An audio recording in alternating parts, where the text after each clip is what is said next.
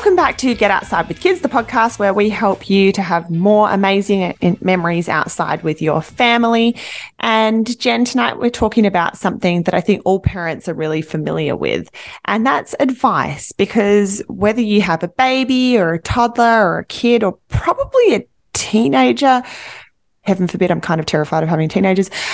Whatever age your kid is at, people always have advice. And for some reason, people always think that it's okay to share that advice with you when you don't really want it, like in the grocery checkout line or like almost anywhere on the planet. So tonight we thought we'd talk about the best advice we've received, but also the worst advice. Yeah, there's so much. I think the minute you've got that baby bump showing, people just want to dole out advice to you, you know, whether, like you said, it can be someone of your generation or another generation, someone close to you or somebody not close to you.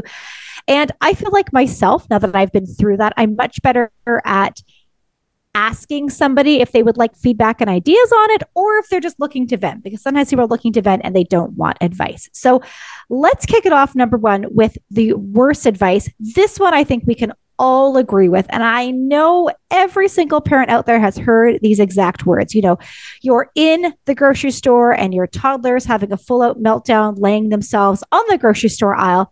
And some little old lady comes up to you, or even, an older person, and just says, just wait. It's going to get worse, or it gets even harder from here. You know, those teenage years are even worse. And as you're in this moment where you honestly are thinking, how can it possibly be worse than my 2-year-old flopping themselves on the ground? And honestly, I find that advice is just so deflating. It's like kicking somebody when they're down. You know, if you're a parent of a newborn listening to this, somebody who is surviving on 30 sparse minutes of sleep a night, I want to tell you, it gets so much better, so much better. It gets a million times better than that.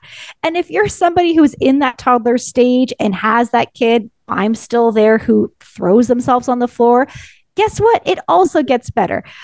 We were recently on a plane flying back from Ontario, and there was a parent who had like a tiny baby and a toddler. You know, we were chatting and I looked at her and I said these words. I said, it's going to get so much easier. I said, you're doing the hard work right now and you're doing an amazing job.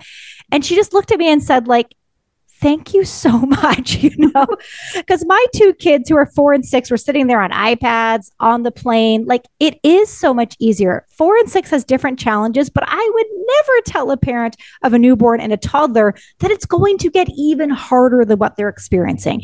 It's going to get different, but it's definitely not going to get harder. The thing is that I can absolutely see why people want to say it gets worse, because there are parents, and you know this, Jen, when you talk to somebody who's like 8-week-old baby is sleeping like 8 or 10 hours a night straight, and they're like, oh, we're pretty tired. But yeah, she sleeps really well. She sleeps 10 hours a night.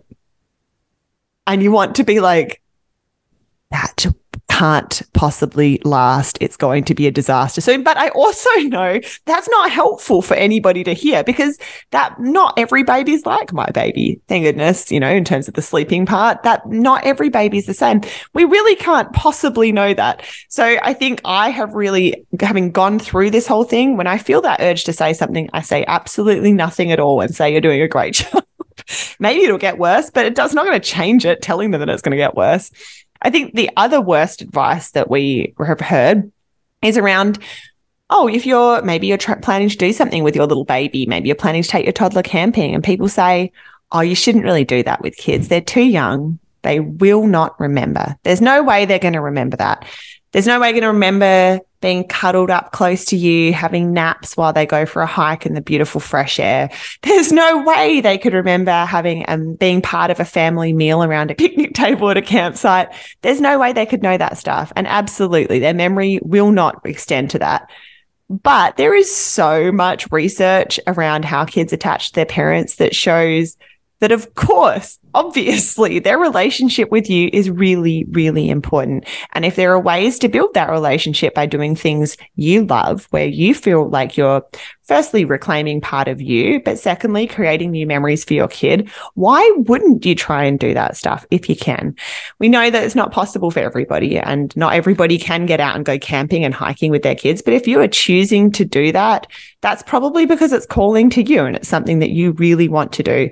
So if somebody has said to you, like one of my friends when I had a baby, and she said, and we'd taken our baby camping at, a month old or something, which is in one of our very first episodes. I shared that story. She said to me, "Oh my gosh, please don't tell my husband you're going camping, because I've told him that kids can't go camping until they're at least 4 years old." But it's so funny to have an arbitrary age limit on some of these things. Like, our kids have now been camping, as we've shared many times on this show, since several months old, right up to, 6.5 now. And I know that my oldest doesn't remember camping at 1 or 2, but even by 3, as a 6-year-old, he can remember camping at 3.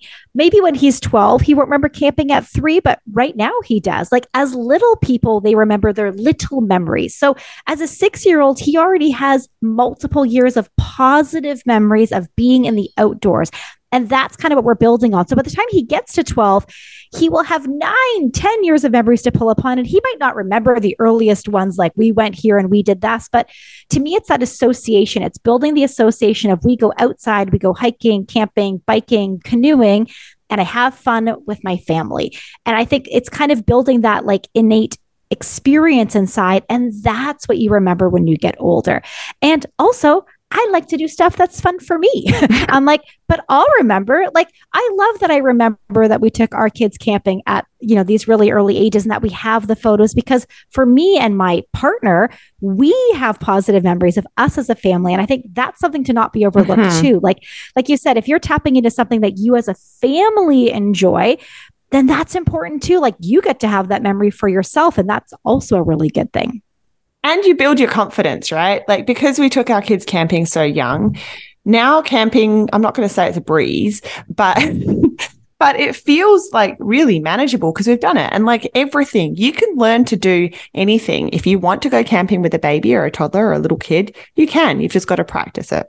So let's flip this around, because I think that really segues really nicely into some of the best advice that we've often heard about kids. And for me, the best advice is that kids are like sponges. We hear that a lot about, especially that 0 to 5 brain and how much they're absorbing. And we have just seen that in action. Specifically, let's say when it comes to camping or outside, like, our children already know so many facts about the outdoors. They know how to build a tent. They certainly know how to make s'mores. And so when you're exposing them to these facts and these experiences, you really see them soak it up. Kate, I have really watched in fascination this year as your children have enrolled in French school, and seeing just their brains explode with the amount of French vocabulary you have. I mean, seeing your 3-year-old speak in fluent French after just a short time in that school, it's just like you just see how their little brains are on fire, just soaking up whatever is around them. Yeah, that same 3-year-old has also started asking me about Taylor Swift lyrics, and she's pulling out the specific words that she doesn't understand, which I find amazing, because my husband can't even understand the lyrics that are going on in a song.